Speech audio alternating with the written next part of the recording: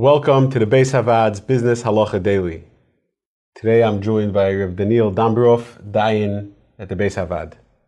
There are certain items that if you buy them specifically online, a store or a seller might have a policy that instead of accepting a return from you when you come to return it, they'll just allow you to keep the item.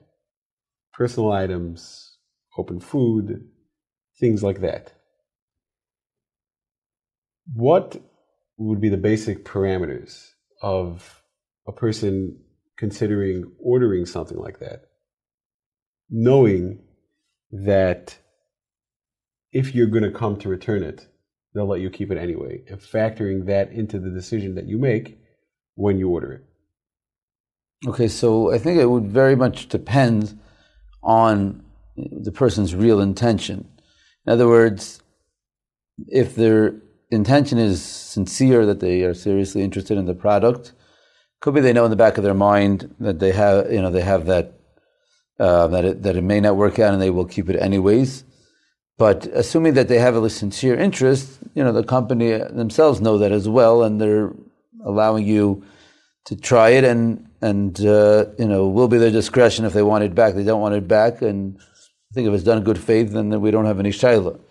If a person's sole intention is a way of getting this free item, so then clearly, I think we could safely assume that that's not what they have in mind, for you to be able to get the item and then get your money back and keep it. And I think then we would be looking at a shayla of possibly gezel, or in the case of any Yehudi, we'd be getting into the shayla of mata akum, which we have discussed in the past, which we know is a complicated shayla, gets into shaylas of genevas das and other such issues. And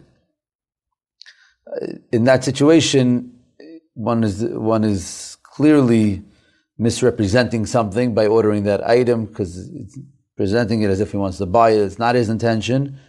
And as such, we're going to enter either into the sugya of gezel or that of mata akum, which, like we said, is a complicated shayla and something that everyone has to keep in their minds when these situations come up.